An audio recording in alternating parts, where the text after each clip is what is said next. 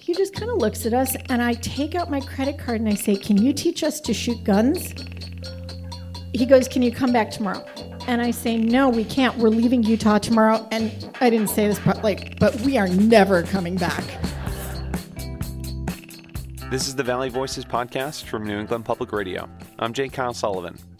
Here we share the top storytellers by audience vote from our story slams held monthly throughout the region. Now in our third season, we're coming to you this month with our most recent slam, held at Gateway City Arts in Holyoke. The night's theme was One Shot, and starting things off for our podcast, our runner-up favorite for the evening, Terry Wolfisch Cole, who took her one shot when things were feeling a bit desperate in Utah.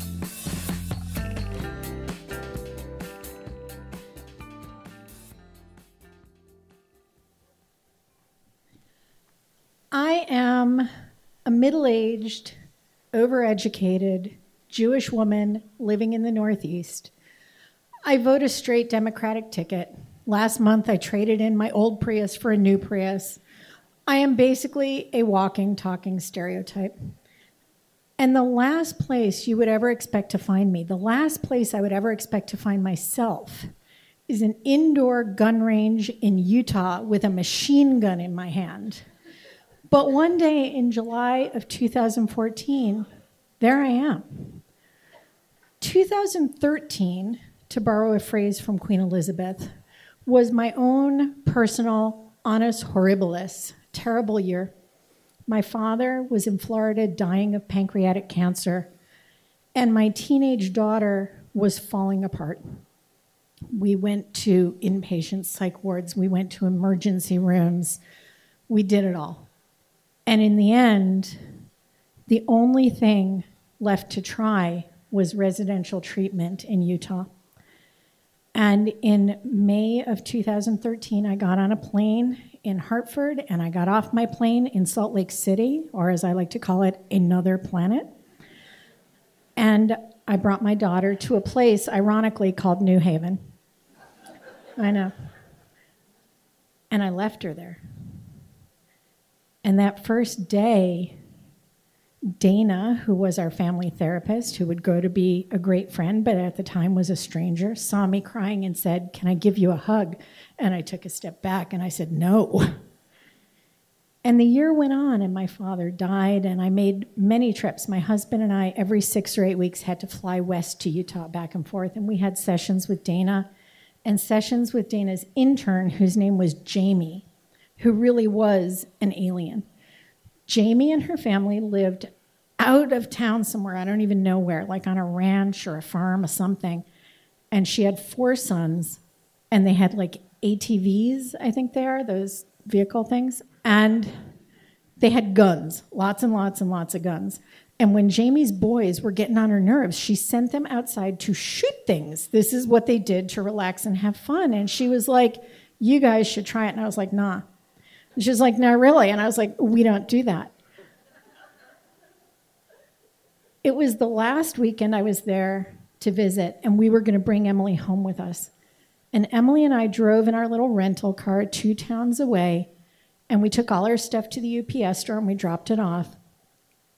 And on the way back to the highway, we see this long, low building, cement, no windows. And the signs say, "Guns and ammo and shooting range." And Emily looks at me and she goes, "You wanna?" And I look at her and I go, "Yeah." And we go inside, and there are guns everywhere. There's counters, glass counters full of handguns and big long guns on the walls and boxes of bullets. And the man behind the counter, he just kind of looks at us, and I take out my credit card and I say, "Can you teach us to shoot guns?"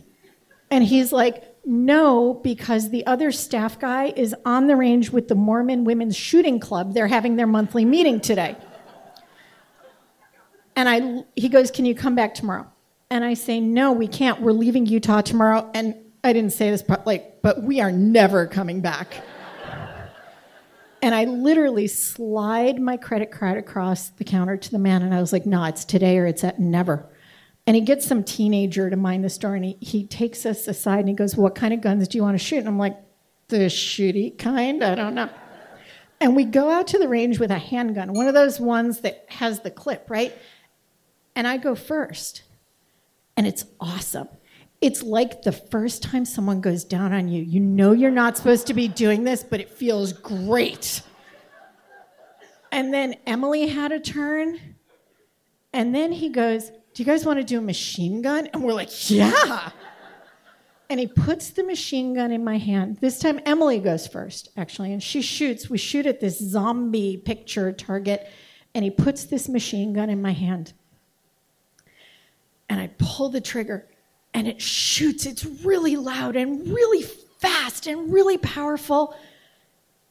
And with the bullets, all the emotions of the past year come out of me. All the pain, all the rage, all the grief, all the sorrow, all the feelings of ineptitude and inadequacy.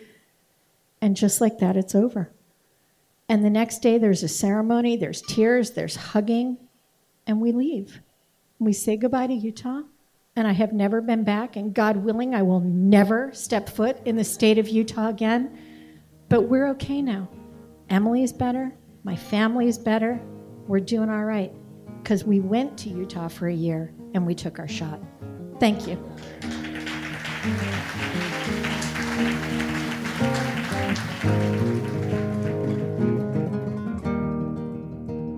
Terry Wolfisch Cole of Simsbury, Connecticut.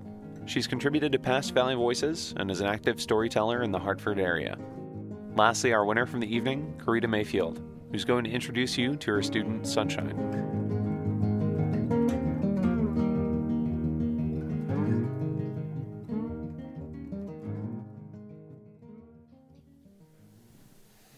Hello, I'm Kerrita, and I once told my faculty that in my classroom I have been the gayest and the straightest, the lightest and the darkest, the smartest and the dumbest.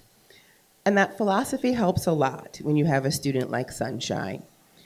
Sunshine and I have been together for 6 months, and in those 6 months, she has written her name on my new plant, and she has asked for a pass to go to the nurse because she thinks she might be pregnant. There are lots of jobs that teachers have, and the very first day of school, you're getting all ginned up to have great conversation. So, first week of class, Sunshine finds out that many people on her freshman team are some kind of queer. And she goes, Miss, did you know that I like vagina too? And I'm like, well, that's lovely, Sunshine. Congratulations. And I do appreciate that you use the appropriate body part language for the appropriate body part. This is biology after all. And we will talk more about it when we get to the human body in May. And there are all these jobs that teachers do that make you wonder why you went to graduate school. And one of them is hallway duty. And hallway duty is actually a gift because you get to see how the kids enter school. And some kids just leap out of the cars. They have their projects and their book bags and their lunch and they're ready. Other kids have been up way too late playing video games and on Instagram. A third category of kid is they're just schlumpy. They don't want to go home. They don't want to be at school. There's no place to go. Schlumps. And you can always tell how their day is going to go by how they approach school. And at my school, we have what I like to think of as an economy of death. Not in a sad way, but in a wonderful, this is my loved one kind of way. So students bring in these full-color T-shirts with printed images of their loved one, birth date, death date, and they often say things like, love your pops, rest in power, G, in our hearts forever. On this day, Sunshine comes in a too big white T-shirt on which someone has scrawled in shaky marker, R.I.P. Alex. You know what kind of day we're going to have together. A few hours later, she comes into class, late, of course, and I'm like, oh, I do a little snap, get my co-teacher, and like, intercept. And they go outside and talk for a few minutes. They come back in. Sunshine hands me a card. And I'm like, thanks. She goes, no, miss. I want you to sign it. And I'm like, why am I signing this card, Sunshine? She goes, please, miss, can you sign my card? And I'm like, again, sweetie, why am I signing this card? And she goes, miss, it's a birthday card for my brother. In 20 plus years of teaching, I have never signed a birthday card for a dead boy. But I go through my collection of pens, some stolen, some borrowed, and I pull out this green pen, and in this card I write, Dear Alex, I've never met you, but your sister is smart and funny, and one day will be an amazing adult. And she loves you. Best, Miss Mayfield.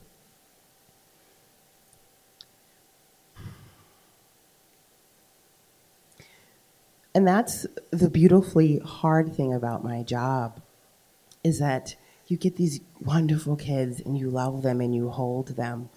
And that teaches me that every day, my job is to remember that they are deserving and necessary and always deserve more than one shot. Thank you.